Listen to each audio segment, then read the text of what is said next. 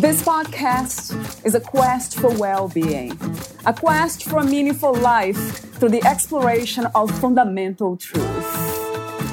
Enlightening ideas, insights on physical, mental, and spiritual health. The inspiration is love. The aspiration is to awaken new ways of thinking that can lead us to a new way of being well. Welcome to Body, Mind, and Soul Healing Conversations.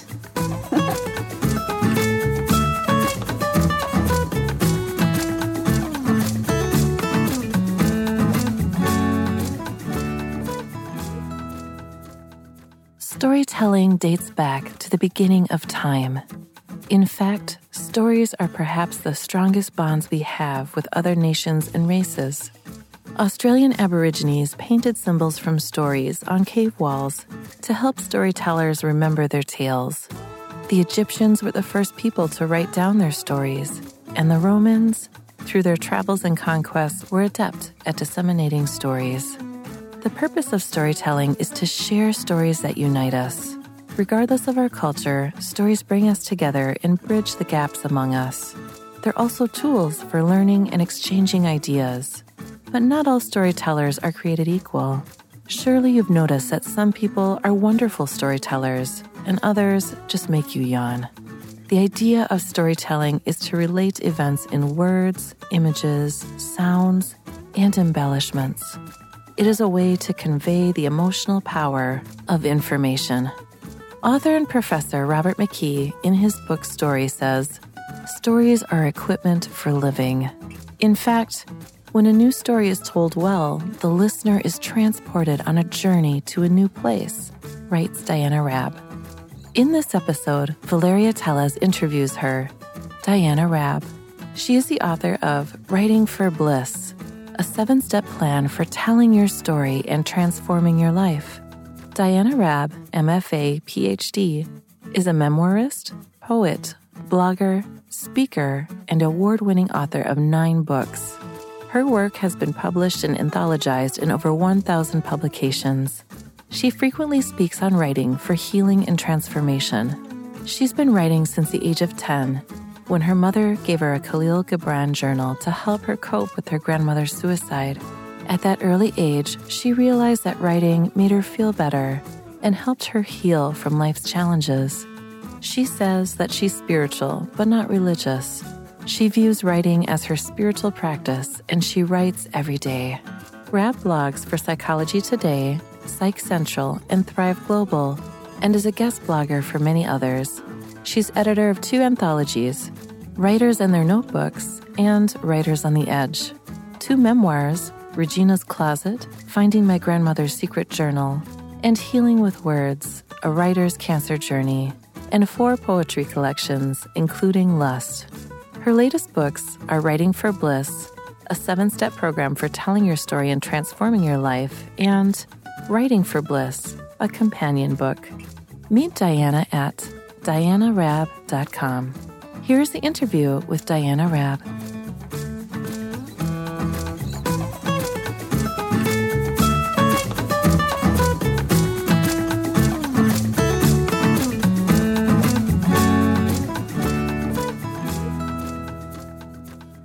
In your own words, who is Diana Rabb? Oh, boy, that's a loaded question. I am a 68-year-old woman who is a writer, author, poet, and I also inspire other people to write their stories. And I'm a teacher. I'm a mother of 3, grandmother of 5, and I live in California. That sounds wonderful, especially the part of teaching others how to write story. And the question that comes to mind is one that I have here for later on. I'll ask you now. How did you become interested in storytelling and writing? Well, I started writing when I was 10 years old. My grandmother was my caretaker, and she had passed away in my house, and I had found her, and there was a lot of chaos and trauma at the time. And my mother was an English major, and she gave me a journal, and she told me, write your feelings. And so that's kind of, that was the springboard for my life as a writer, and writing when I, was hurting or feeling good. It was sort of where I turned to during difficult times. That's wonderful. And I did read that in the book. It's one of the sections I have here to talk about. But since you already did, talk to me a bit more about feelings and emotions, Diana. Why is that important to write them? Well, it's important to write feelings and emotions because that's the only way to get down to the truth of what's going on in your heart and in your head. And so if you're writing, it's the only way to also to tap into your inner voice. And if you're telling a story, you want the person who's reading your story to feel what you're feeling. And if you just say, I feel happy, that's really not enough. What does happy mean? Where do you feel in your body? That's what the reader wants to hear. Where do you feel in your body? That's an interesting idea. What is the connection between feelings, emotions, and body sensations? Is there a difference between feelings and emotions? No, they're pretty interconnected. Emotions, we often think of emotions as more dramatic, more, if you will, stronger. Mm-hmm. But they're pretty similar. They're intertwined. How have you learned to connect emotions and feelings with body sensations? Is that something that is a training tool or some sort of course? Or how do we learn to do that? Or how did you learn to do that? Well, I think it's just all about self-awareness, being connected. You talked about interconnectedness in our talk before we went on air.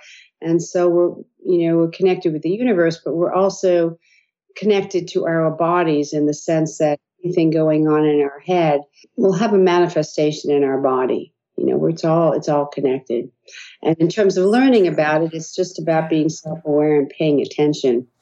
Is that being aware, becoming aware, is the first step being open? That's what I wonder sometimes.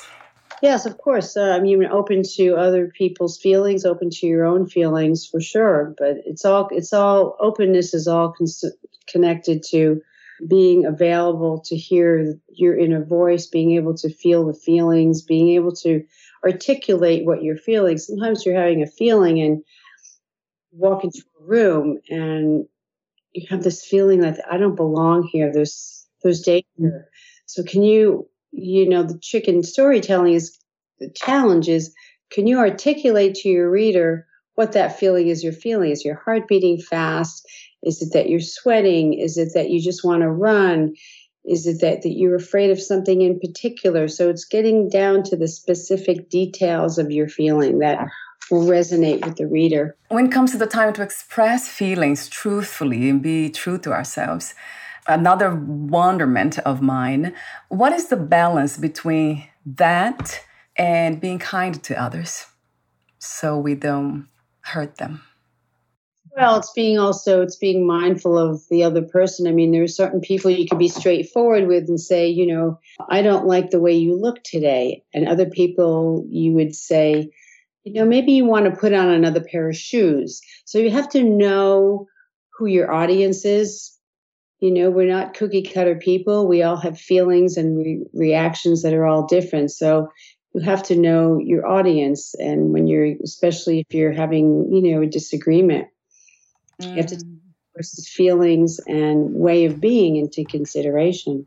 Talk to me for a moment about the connection between storytelling and spirituality.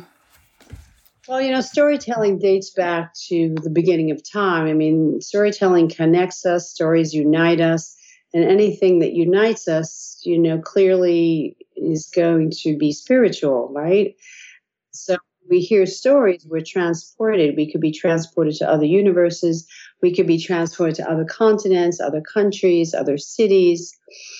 And so, like, for example, in Hawaii, the art of storytelling is called ka'u.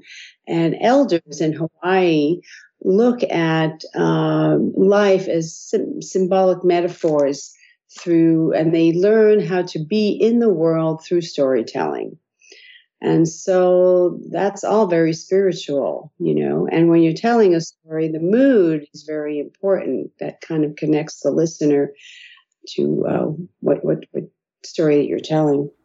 That is another fascinating topic when it comes to storytelling and wisdom, because the way where you're coming from, what you're saying, it's clearly coming from storytelling based on union and wisdom. But we see that storytelling has been used also to separate human beings. So, I would love to hear from you a little bit about that, if you can, of course, if you want to make a comment about tribalism and storytelling as a tool of separation. Yeah, I don't really talk about tribalism in my book per se. I mainly focus on, choosing the right time and audience when you're telling a story, taking into consideration the level, the educational level, the age level of your audience. You wouldn't tell a child when you're talking about death exactly what happens, in the process of what they do to the body before they bury them. You have to take all these things into consideration. And when you're telling a story, there's, like when you're reading a novel, there's a beginning, middle, and end. And a good story will have that, a beginning, middle, and end. It'll keep the reader's interest, have some suspense. Something has to happen in a story. You can't have, stick figures kind of standing there on the screen. Something has to be created. The characters have to change from the beginning to the end. And that's one of the tips you have. Actually, you give them tips for storytellers. That is under the blog post, The Magic and Passion of Storytelling. Mm-hmm. You just described some of that. Actually, there's one that I really like. When I was writing my own book about my own story, I remember kind of becoming very aware of where I was coming from. Kind of talking about my mother, had been abused. But then I was really careful not creating this space for victimhood and then letting other people kind of read that story and then becoming upset and even angry towards my mother. So as a memorist, talk to me for a moment about how can we kind of tell our stories in a way that doesn't communicate this message again, of hatred, of separation? Well, this is everything you're saying is actually counterintuitive to creativity. You cannot sit down and write your true story and think in the back of your head, should I say this, should I not? Because as soon as you have that editor, alive, you're not going to get the words out in a way that are compelling, and you're going to hold back. And so that's very counterintuitive to the creative process. So what I tell my students is just write it. And then if you're thinking of publishing it, a lot of people write their story just for healing. They don't necessarily have to publish it. But write your story. If you're going to publish it, then, your editor, you could talk to your editor about it.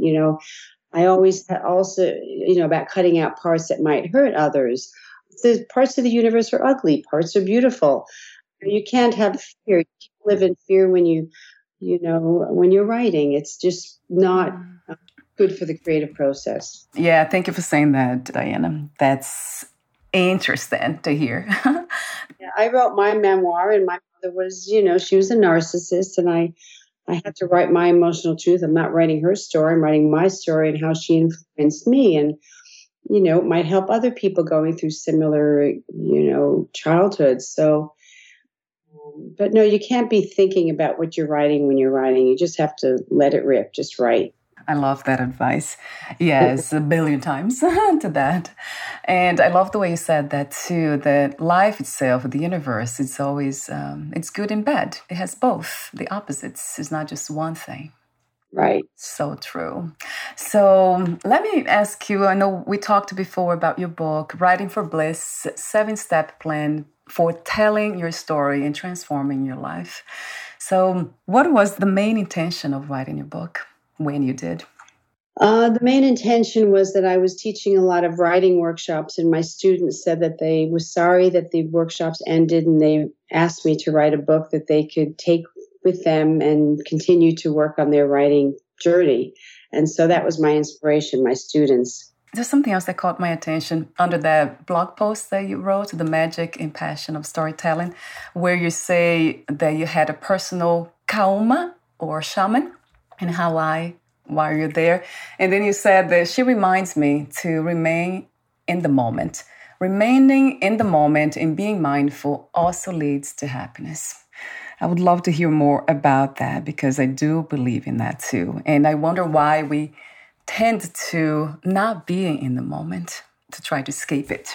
Well, it's easy. It's easy not to be in the moment, right? Yeah, I mean, it's easy. So true. I mean, when you're writing, and because I'm a writer, and my understanding was this talk was going to be about writing and storytelling. And when I'm writing, and when people are writing, that you need to be in the moment. You could be writing about the past, and you could be writing about the future, but you've got to be in the moment with your pen and your paper or your computer. You can't be, walking around the garden and thinking about what you're going to plant tomorrow. I mean, you've got to remain in the moment and focus on the beauty of the moment rather than thinking of the regrets of the past or the, what ifs of the future. I think happiness and mindfulness they're intertwined. People that are happy tend to be more mindful. Oh, wow. That's the first time I hear it that way. Oh, really? Yeah. Happiness and mindfulness, they are connected. That is interesting to hear. And one of the tips that you gave under that blog post for storytellers, you said, the one that caught my attention said, engage readers and listeners on an emotional level by sharing universal emotions that resonate with them. Right. So I was wondering about the universal emotions. What are some examples of that, Diana? Well, universal emotions are, love, hate, grace, passion, those kind of things, and rather than just using the words, you might want to just describe specifically what you're feeling. And again, getting in touch with your body sensations and what's running through your mind. Let's say that you're writing about a love scene. You're beautifully describing it, but what emotions are running through your body at that time? That's how readers connect with your story, through the emotions. You want to make the reader feel that they are walking with you on your journey. And I have an open question about passion and purpose. Do you see them as being the same thing? Well, sometimes sometimes they're connected. I like to tell people that, love what you do and do what you love, because again will lead to happiness. So, we all have life themes, like I mentioned in my book, Writing for Bliss. And those themes will drive you, whether it's, you want to raise a family and be, the family matriarch, whether it's you want to be a writer, whether you want to be an interviewer, maybe if you want to be a spiritual guru, that's where your heart feels the best. That's where you feel your heart sing, if you will. So to me, passion and your life theme and purpose are all interconnected. I think we've all been brought here for a purpose. Is that a spiritual belief, Diana, or just? Yes, it is. I do think that we're all, and the sad part is some people take a very long time, although they eventually do figure out what that purpose is. And they know their purpose when they feel really good doing what they're doing. That's the sign, right? Yeah, that's the sign. Another question I have, you mentioned earlier, we talked for a moment about the connection between storytelling and healing, and how healing it is to write, even if you don't plan to publish. Is that something that's backed by science these days? Yeah, sure. There's a lot of stories. James Pennebaker was one of the first psychologists that did studies on that back in the 70s. And, he said I think he used some college students and with journaling, and if they wrote 15 minutes a day, he monitored their heart rate and their various body functions, and said that, there was definitely a correlation between the release of the words on the page and health. You mentioned under a different blog post that's titled Writing and Storytelling for Healing, you say the power of storytelling is particularly obvious in programs such as Alcoholics Anonymous, where people come together to share their experiences. So that I didn't know. I heard that the Alcoholics Anonymous, they are also very spiritual. There is a spiritual component there. And storytelling is part of that too, right, Diana? I didn't know about that part. Right. Yeah. In the discussion of storytelling, you can see how that's powerful, how if you're hearing my story and I'm hearing your story, it makes you feel like you're not alone. It makes you feel like it gives you hope. So, of course, in those situations, it's extremely helpful. So in your book, Writing for Bliss, under step 4, examining your life purposes and themes, as you just mentioned, you also have writing the big questions. That caught my attention too, because they're powerful questions. You ask, what really matters to you? One question. Then, what is your soul's purpose? What is life for? To what do you want to consecrate? What's consecrate your life? What do you want to devote your life to? It's sacred, right? It's related to sacredness. Right. Devotion, yeah. Kind of caught my attention. I stopped for a moment and I was contemplating these questions. What is sacred to me? What really matters? And the more I think about it, the more I have been living these things, I see how much trust and courage it takes to really be true to yourself. Is that something that you also teach, Diana, your students when going through the writing process, to be courageous and to trust? Of course. You have to be very, very courageous to be a writer, especially a nonfiction writer if you're writing about your life.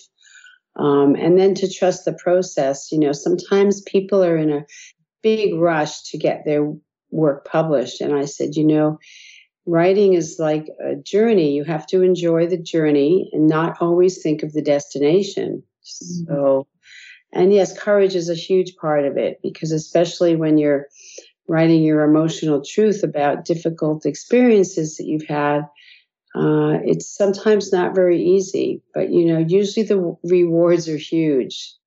And students find that out pretty quickly. This question, what is life for?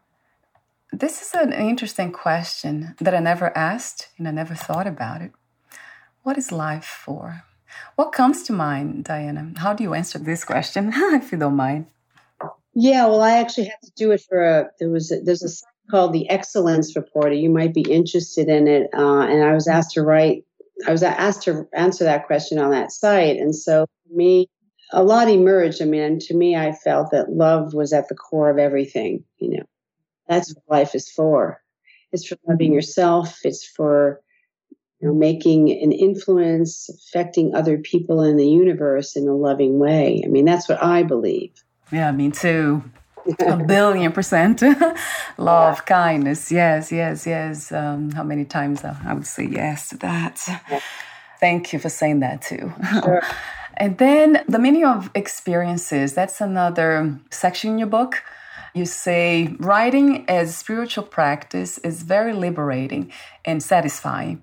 It is liberating because when you release your secrets, you become free and have more control over your life.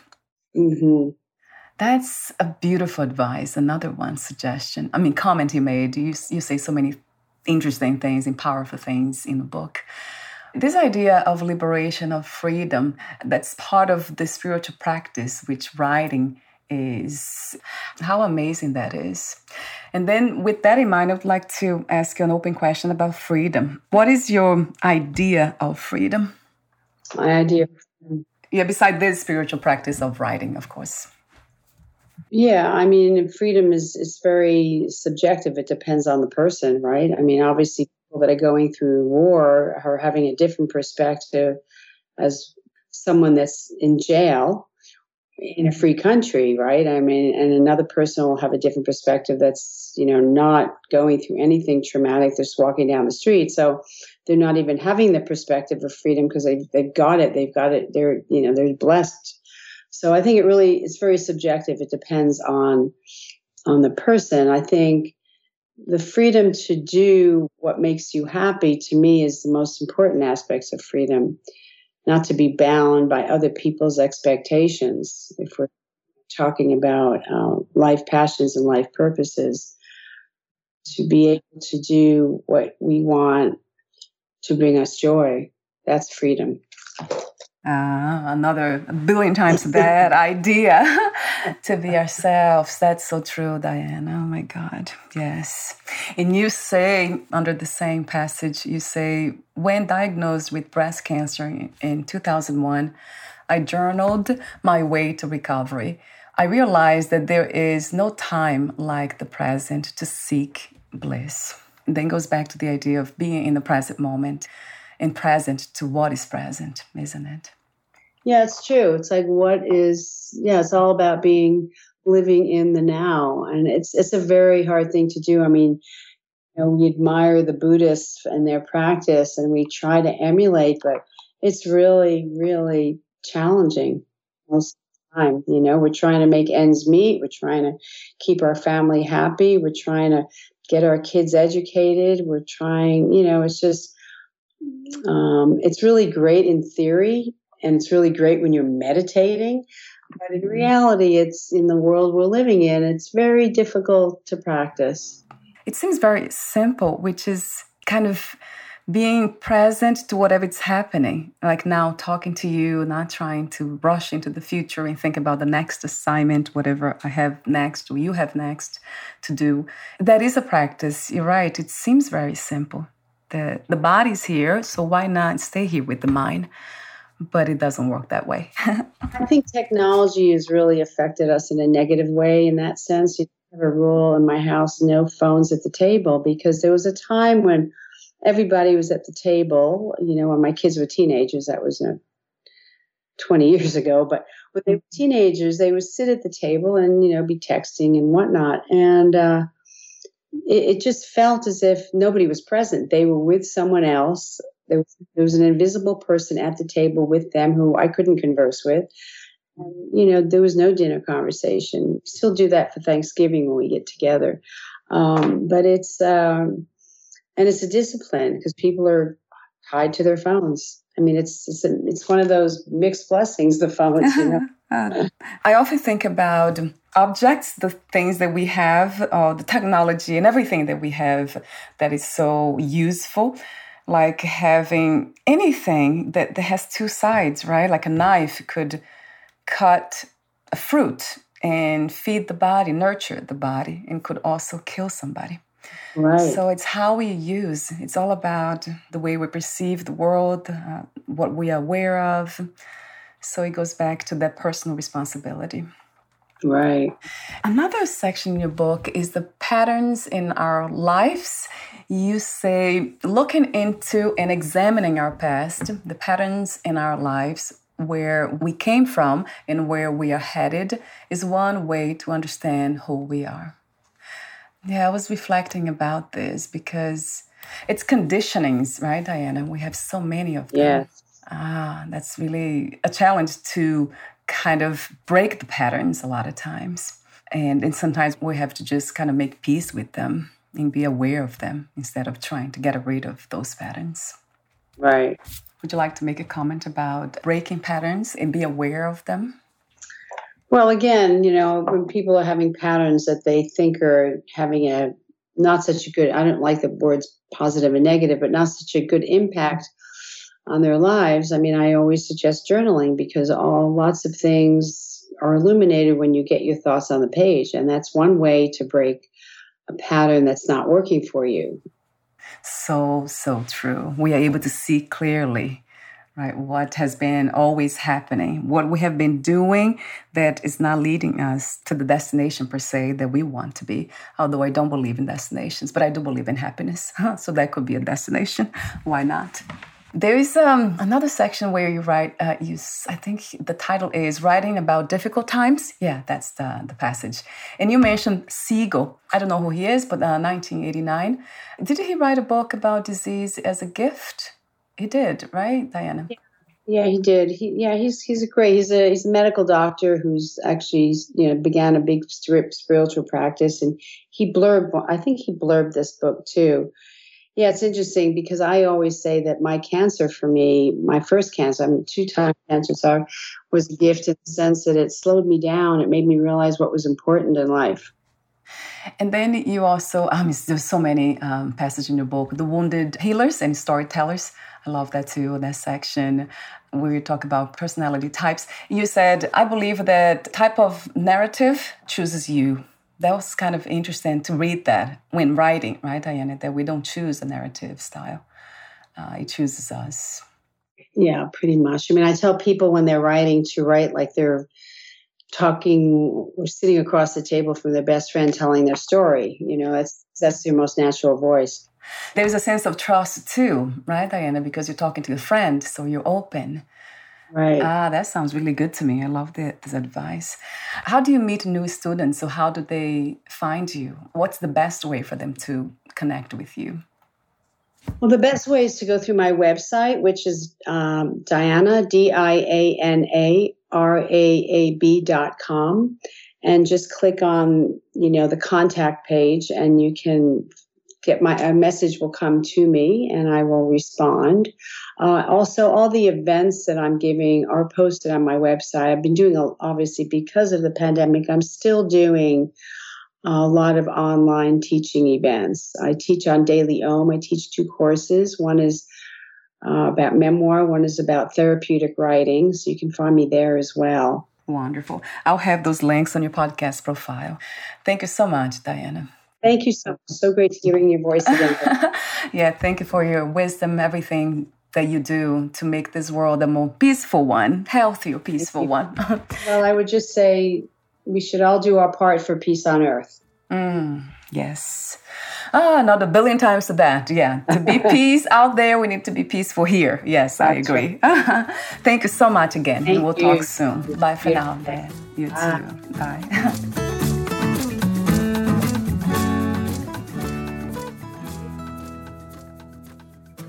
Thank you for listening. To learn more about Diana Raab and her work, please visit dianaraab.com.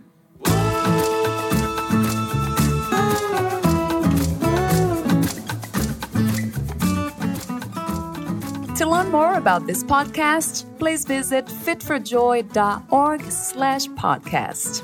Thank you again for listening, and bye for now.